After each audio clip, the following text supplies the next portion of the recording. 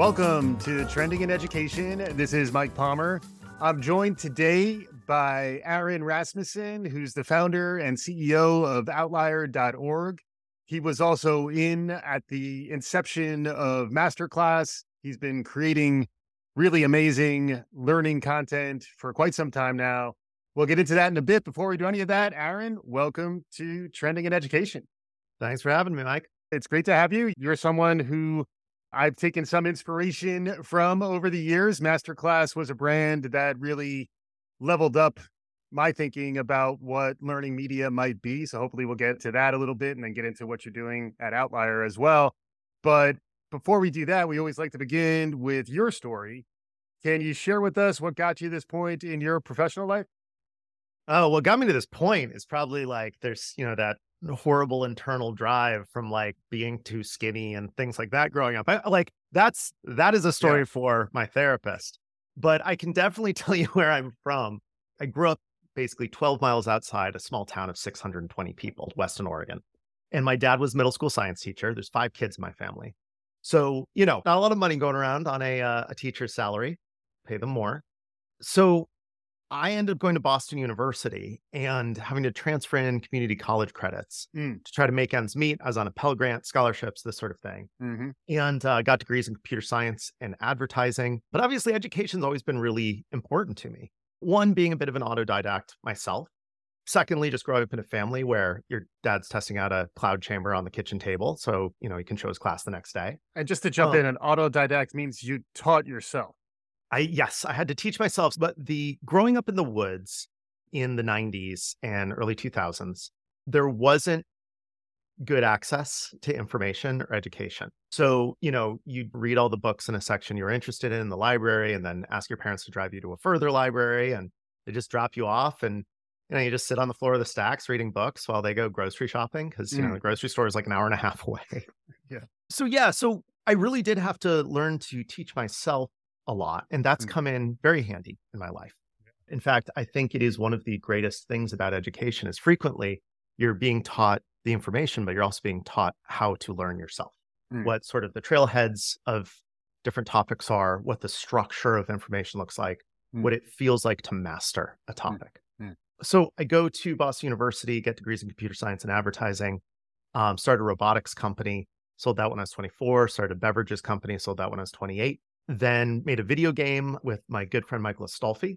Just quick follow-up too. Did you ever get the robots to make the beverages? Because that's a startup idea I might be able to get behind. What's funny? There was a robot at the time that was called, I think, Mixbot. And it was a robot bartender we used to see at trade shows. Our robots made granite countertops. The Roomba of cocktails. Yes. I'm sorry. Please continue. There you go. Oh, yeah. So my buddy, Michael Astolfi, and I ended up making a video game about being blind. It had no visuals. It was called Blindside. I was blinded in an accident when I was 15. I ended up getting my vision back. It was a bad chemistry accident. But it prevented me from going into chemistry. It also gives you a pretty interesting perspective when you really don't think you're going to get your sight back. Yeah, wow. So we made this video game that was just for fun. Like it's a good time working with one of your friends. It was kind of a way for me, I think, to work through some of those experiences. Yeah. We ended up winning some awards with it. And, it ends up being on Kickstarter and we're on Wired and then the New Yorker. And now they're making it into a feature film, actually, by Vermilion Pictures. Don't worry, this is relevant in the future to education. So then I started Masterclass with my co-founder, David. So I was the creative side as well as weirdly the CTO. Then he was the business side. Yeah. And that was an incredible ride because it was really trying to figure out how to make online education something prestigious and beautiful was difficult. There were no prototypes for that. Right. And there's definitely a part where I was just kind of freaking out because, my job was to make all this stuff. It took a while to get to the Masterclass style, that sort of conversational style where you're really looking for these gems of information. So anyways, set the style, actually ended up directing a bunch of the early ones myself. This very hilarious situation where Werner Herzog said that I should ask him the question. So I was like, okay, well, here we go.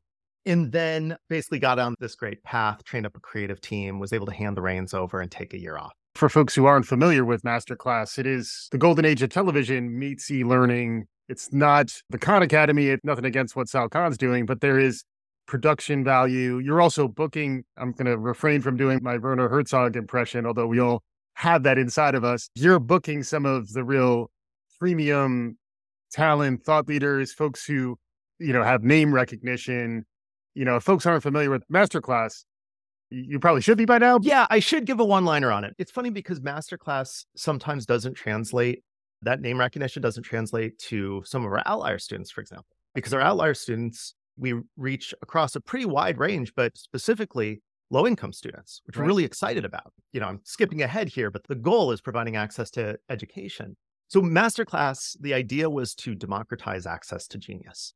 How do we capture the knowledge of the world's best and give it to the broadest audience possible? So that sounds something like learning tennis from Serena Williams, or acting from Natalie Portman, or singing from Christina Aguilera, or there was a Steph Curry class, I think, right? Steph Curry, Aaron Sorkin. I mean, it's just on and on and on. And I'm really proud of the fact that we were able to set something up like that. My goal with it, when people would ask what your 4-year plan is, I'd say, well, I'll tell you the 100-year plan. Then let's roll back 96 years. The 100-year plan was really to just have a group of people out there trying to capture the knowledge of the world's best. Because we missed out on that for a lot of humanity. It's like occasionally you have somebody do it themselves. Stephen King's on writing. It's fantastic. Ray Bradbury.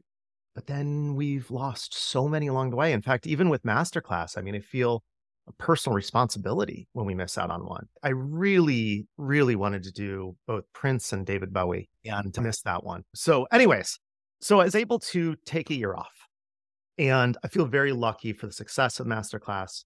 So I really tried to think about, what do I want to do? I grew up with humble means, so I've not gotten to choose a lot of my life, right? We take opportunities that come, like giant robots that cut granite countertops. But I got into a spot where I could really think about what I want to do next. So I decided to learn more about the world. So I went to 28 countries and just set a goal of trying to understand the world better, because I'd never been to India or China or East Africa or Eastern Europe. And these are really important places, sort of the global fabric. Now, of course, this is also an excuse to go just have an adventure and scuba dive and fly a glider and eat tons of food and get really sick all the time. And which, by the way, 100% just do it. Just eat all the street food. Just take the pills. Try not to get anything permanent, but so worth it. So worth it. In my top 5 meals, there's a couple like Michelin star restaurants, and definitely a couple meals that cost less than $1. So I come back and realize, after kind of just talking to people all around the world, that my story of education fundamentally changing my life is not that unusual. I heard this story over and over. I had a tour guide that took us to his fishing village where he'd gotten a bicycle from an American NGO. It was one of 50 bicycles that came to the town. So we rode into Siem Reap and went to the Buddhist temple and said, I want to learn English. So he learns English. And with English, he's able to become a tour guide, support a family of 3. So proud of it. Not totally dissimilar, right? Being able to go to a place like Boston University and learn what you need to. So I come back wondering, why don't we have a great 4-credit online solution? There are some options out there, but when the average person thinks, okay, I should get some college courses online, there's an empty spot there. Right. And there's good reason there's an empty spot, right? So with Masterclass, the goal was, let's become the place you go to learn from the best. And like right now, I'm pretty sure if people want to learn from the best, they're going to think Masterclass. Now, there's a few other options out there, right? A few knockoffs and this sort of thing. And some really extraordinary talent is on those platforms, but you still think Masterclass. And if you are the best at something and you want to teach, you also think Masterclass. Much smaller audience, but an incredibly important one. So with Outlier, the question was, why don't we have that for college credit? So I started just researching. There's no secret to learning. Just read, and then start talking to people. And I found that a lot of really smart people who are well-funded have tried to do this over and over again. And it's really, really hard for a number of reasons. The first is prestige. Online education has been really looked down upon for many years. Fortunately, that's changed. But a lot of really great efforts were done around 2005, 2006. So the other thing is partner with the top university, get real college credit. So we partner with the University of Pittsburgh. The second is the content. Really sculpt it, find a language that works on a laptop, on a phone, right? You're not just recording a stage play and then pretending it's a movie, which worked great in the beginning of online education. Like I was in MIT OpenCourseWare in high school. I got to see the inside of an MIT classroom. That's insane coming from like small town in Oregon. So that was fantastic, but times change. You have to innovate as the student and the learners expect more. So you got to make a new take on this. We went out to educational psychologists, found out there's just tons of really good innovation already. People just hadn't adopted it. So we had to make our own LMS to actually be able to implement that. There's the social aspect, which is really missing in a lot of online courses. They're really lonely. And then the final part's the price. 2U did a pretty good job of semester online. It was too expensive. We recently raised our price from $400 to $600 per course on our a la carte courses. Yeah. These are University of Pittsburgh credits. These transfer to Harvard, to NYU. It's pretty wild. And of course, our big announcement is our Degrees Plus associate degree through GGU. And we're powering this degree. It's actually 3 degrees, Applied Computing, Business Administration, Liberal Studies. Bit of a long answer there. I got it a couple of times. It's all good. And the audience that you're trying to reach in some ways is you. When you were growing up, you mentioned, you went to community college, you transferred, you had to find those pathways. It was difficult then. It's still difficult now. And it is a place where one would think online learning would be an accelerant to providing that access. Can you describe who your intended audience is? Yeah, I think that you're hitting it on the head. This is, in many ways, for me. This is for, and of course, it's called Outlier. But when you start to look at what the actual student population today looks like, it's 85% commuters. Yeah. When we think college student, you're thinking of somebody with a backpack living in a dorm. That's 15% of students. So really, maybe less the outlier and the majority that is going to need education that's low cost, that's flexible, that's super high quality. Why not give all 3 of those? Yeah. And our student population, we're very proud of, because you could imagine making this and having it really only appeal to the top few percent of students. But 34% of our students are first generation, which is an amazing stat. We've got 22% that are high school students. They found us on their own. We got 14% that are international. So you can think of it as sort of a dumbbell distribution where we've got high school to early college. So these are the students that are looking for flexibility to not build up a ton of student debt, to get a really high quality education and probably transfer into a 4-year college. Then we've got the adult learners. They might have some credits. They want to level up their career. They're maybe going back to college for the first time. Yeah. This is part of why our partnership with Amazon is such a big deal for us and for the students. It provides this pathway, because the ultimate goal with this, so we have 2-pronged mission: increase access to high quality higher education and reduce student debt. And the ultimate goal is not that everyone should take Outlier, but that Outlier should be an option for everyone. And I think that's really what we're trying to solve. They say that, potential is evenly distributed, but opportunity is not. We're very much trying to make opportunity distributed, because from a personal standpoint, that's what you're missing. You just want your shot. We're not saying everybody has to succeed in it. We're not saying that it's the right path for everyone. We're just saying everybody should get their shot at being what they can possibly be. Right. Yeah. The language I like is opportunity gaps. When people talk about the gap, it's not that they wouldn't have succeeded. It's just they didn't get the opportunity. And you can see how what you're designing here does open that up. It's also a time where learners are confronted with new challenges. There's a lot of talk about well-being and belonging, feeling that sense of connection and community, because getting through college is hard. Like that, sticking with the thing and demonstrating the grit and the perseverance is really part of what that degree ultimately means. Can you describe a little bit about how you build that community and how you are welcoming these students into Outlier? Yeah, so we are very proud of our completion with credit rates. It's over 50%, which is pretty wild, because I think we all remember the MOOCs, which were very well intentioned. Yes. Would have a 2 to 4% completion rate at the best, usually a lot less. So part of it is the platform and our interactive learning, and then the quality of content, and the fact that we spend a year and probably get a lot of gray hair making these things. But then the other part is the community. It's cohort based.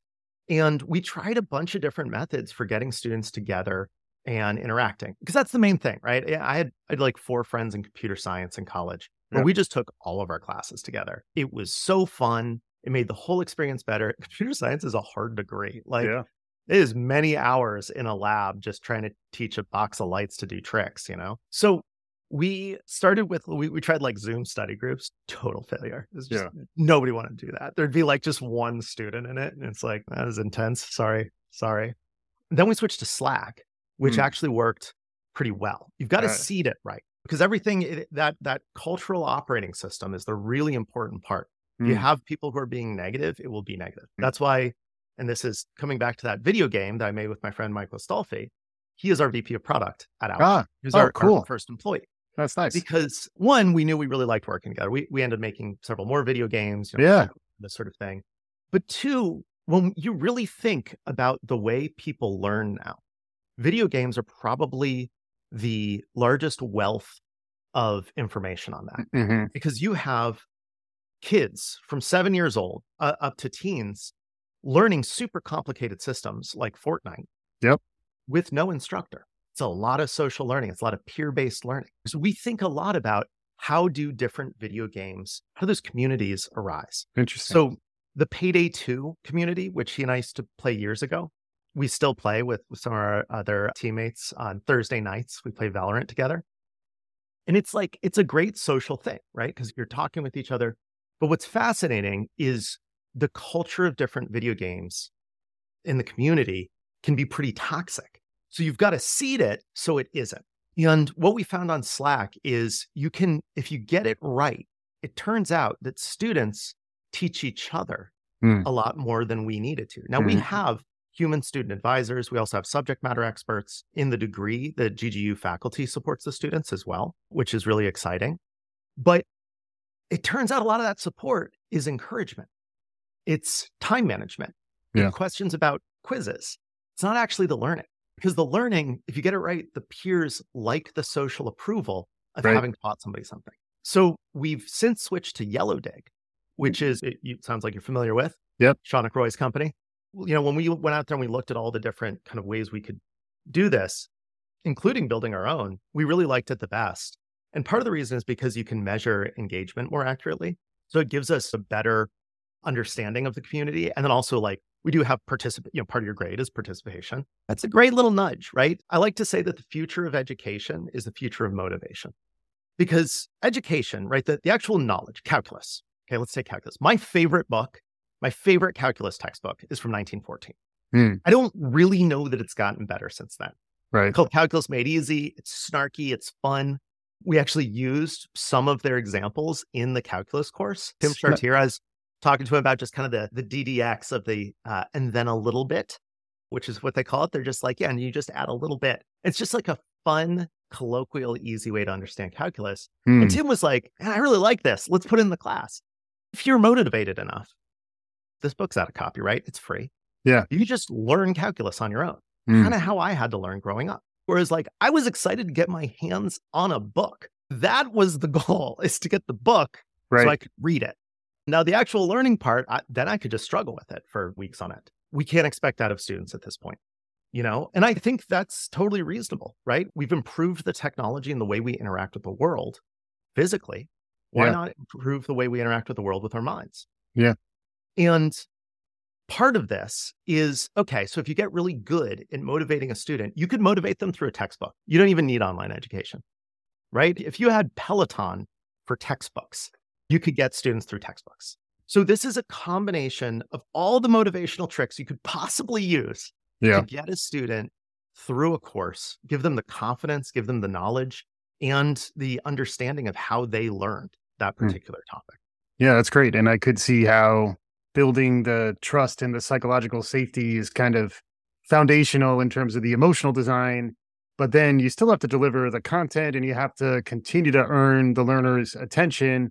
And that's where you've probably done the most groundbreaking innovation over the course of your career. And that's the part that maybe we could dig into next. You know, we're trying to understand how we're going to teach the TikTok generation, how we're going to teach the Fortnite generation, where they're learning a lot. They're spending millions, billions of attentional hours in these other formats.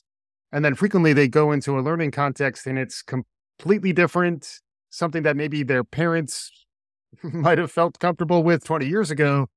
a lot of what you're building, I think, is with that future learner in mind, while still being relevant to the distribution you were describing.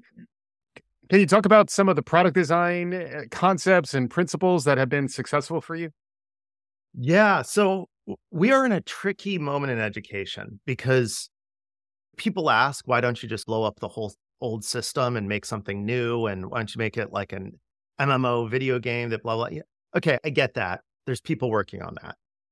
At the end of the day, people need to be able to prove that they learned. So they need college credits.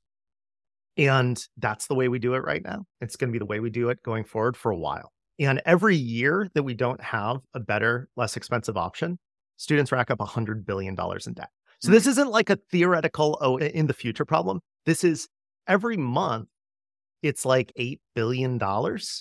So like days matter, Yeah. when it comes to people's opportunities.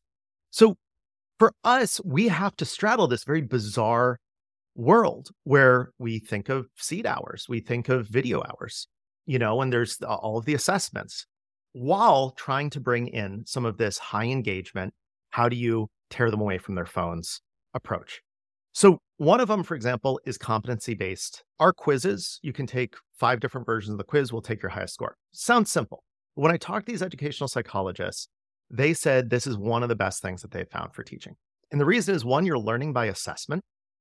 And 2, it lowers the anxiety around the quizzing. And anxiety and depression, obviously huge problems right now. Right. And we're not testing the test taking ability of the student. That is something that they should learn, but we're testing their knowledge. So our midterms and our final are, you take them once, they're proctored, but the quizzes are competency based. And we think about this kind of balance between the student's motivation and their, I don't know, sometimes I think it was like misery level. So like with calculus, right? Calculus, you want to ramp them into it. The ideal version of calculus, which we'll probably switch up to at some point, I learned this from a New Jersey high school teacher, is to start with polynomial derivatives because anyone can do those. So by the time you get out the other side, you're like, I am so good at calculus. Now it's all the same information, even if you swap up the ordering, but that gives them the motivation that they can then get through a midterm that's going to be difficult. Right. So there's a couple different things. One is stuff like literally interleaved question sets, right? Where you get that variety, you get that retention synthesis, you've got competency-based quizzes, you've got the community. You got some spaced repetition in there, if I'm hearing you right. If you're interleaving, there's some spaced repetition. You got it. We've got guided notes, which are really helpful. Our interactive, so our textbook is actually, it's all active learning based. Yep. You're really clicking through it. There's questions every once in a while. You're really kind of playing the game where it's the game you used to play on TV back in the day, where you've got 22 minutes of content and a half-hour TV block. So you've got to say, come back after the commercial break, and you got to dance.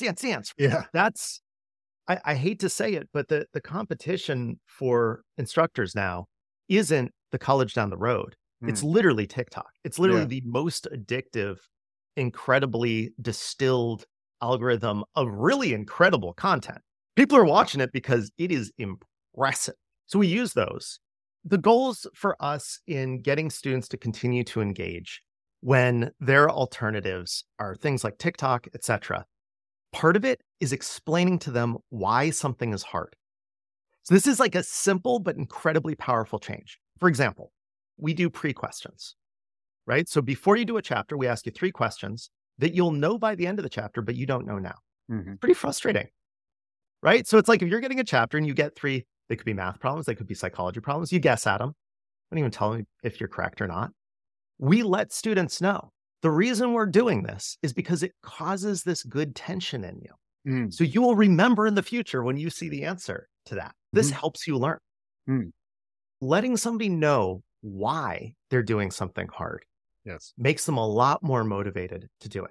Imagine if you didn't know that going to the gym made you healthier and, your clothes fit better.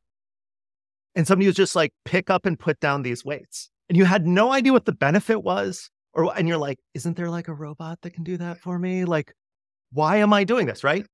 People don't mind doing hard things. It's not about making it easy. It's about making them want to do it.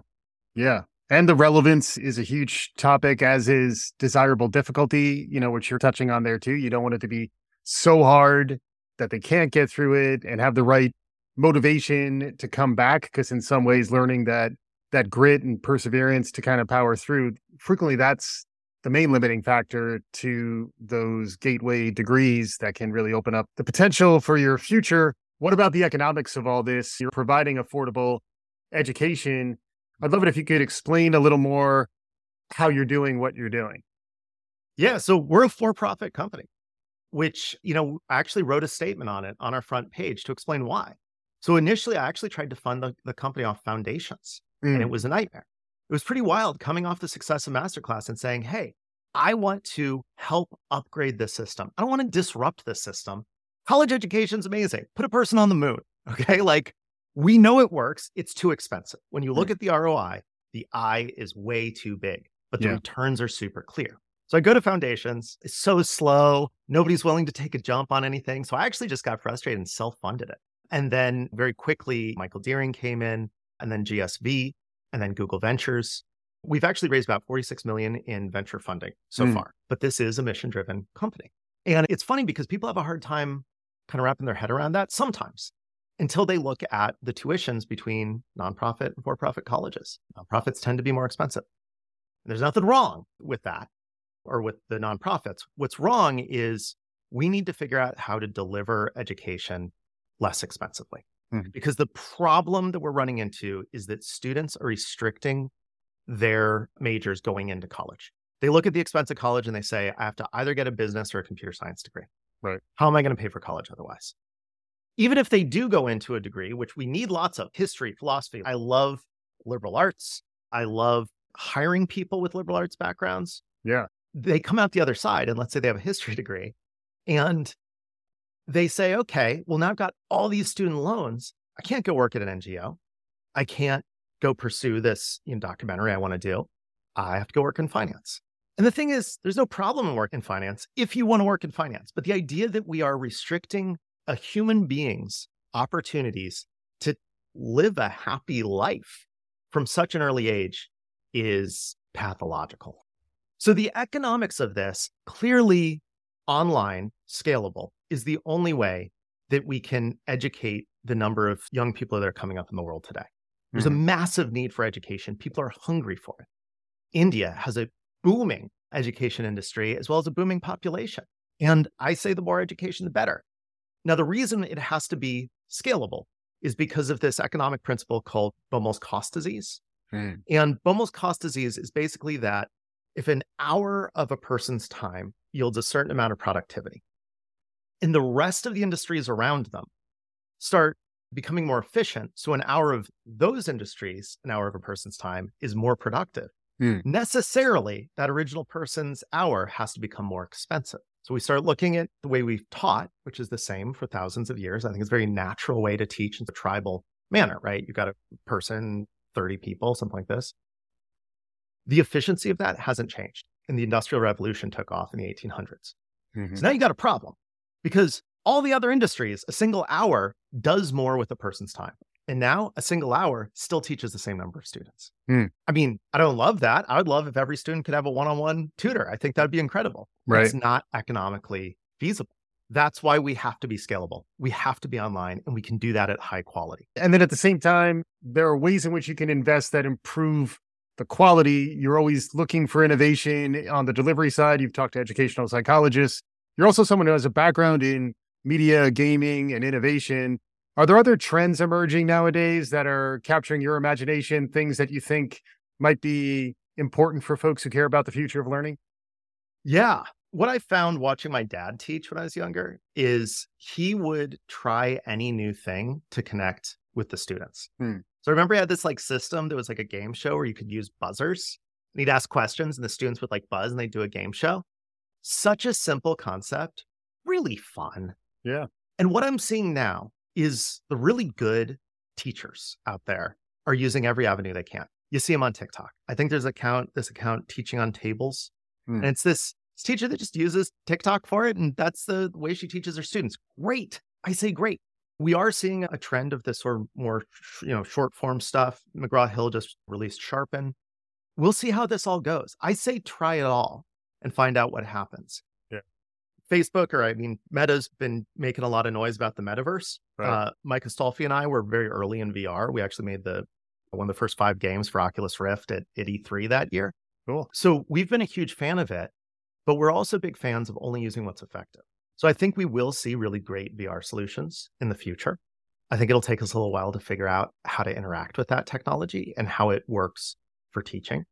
I think we're going to find out that it's really nice for people to just be able to work together in the same space. Yeah. I know that's a funny thing for an, person going down the online road, but like my hope would be that somebody finds a friend in our class and you go to their house and you work side by side on your laptops. It's what I did in college. And that doesn't go away. That part of our brain that enjoys being around other people doesn't go away. Even for an introvert like me that wants to enjoy it and then have some alone time away from other people. Yeah, that's great. And it is interesting to think about as these virtual spaces emerge. Can you get some virtual sense of community or do you have to actually be shoulder to shoulder? I can answer that. So here's what's interesting. Obviously video games comes up a lot. I've designed a lot of products. If people aren't looking at every video game that makes headlines coming out, they are missing out on the best thinking in interactive design. Because here's the thing, we know community works online because we've seen it in video games. And we know community around hard stuff works online. World of Warcraft had these massive guilds that would do these raids. That stuff wasn't easy. You're staying up all night, you're coordinating these things. Yeah, it's maybe more fun to go kill a monster and get coins than it is to do an exam. But as long as you can align the community around that goal, you're set. I mean, we've looked at doing, we actually have this kind of interesting 2D audio spatial setup that our VP of engineering made. And we'll just drop all the students into it the first day. And you look like a little game character. There's no video, but you can hear each other. Sort of like Gather Town. Yeah. But it's great that there's no video because it's low pressure. It lowers the anxiety. Then everybody just mills around and talks to each other, gets to know each other. It's first day of class. It's amazing. You're talking to this prodigy high schooler that's, making rockets, this retired CEO, this working dad that's like going back to school. It's the coolest thing. And everybody's like really nice to each other. You got to seed that. And you got those initial interactions. Nothing fixes toxicity like deafening silence from people. That's how I go about it. Pretty amazing stuff going on. The company's called Outlier.org. Aaron Rasmussen has been our guest today. As we're concluding, I always love to give guests a chance to provide some closing thoughts, perhaps some takeaways for our listeners as they go back to the rest of their lives. Any concluding thoughts? Yeah, I'm just a big fan of anything you learn about educating people. Let's all share it. I've found that people in ed tech tend to be a lot less competitive than other industries because I think a lot of us got into it for the same reasons, which is to educate people. And I think that there's a huge amount of opportunity to learn more about the way people learn than our species has ever known. Right now, we're doing this better and cheaper. In the future, it'll be faster. And to your reference before about the forgetting curve, I don't know if it'll be faster in overall time to learn a topic, but probably in the time per day, it will be. Shout out to Ebbinghaus. And shout out to Ebbinghaus. Yeah. I like to quote Barton Fink. We're going to be hearing from that kid, and I don't mean a postcard. Very impressed with all the work that Aaron and team are doing. The company's called Outlier.org. Check them out. Aaron, thank you so much for joining us on today's show. Thank you so much for having me, Mike. Awesome. And our listeners, hopefully you enjoyed the conversation as much as I did. If you did, please subscribe, tell your friends, do all the good things. This is Trending in Education.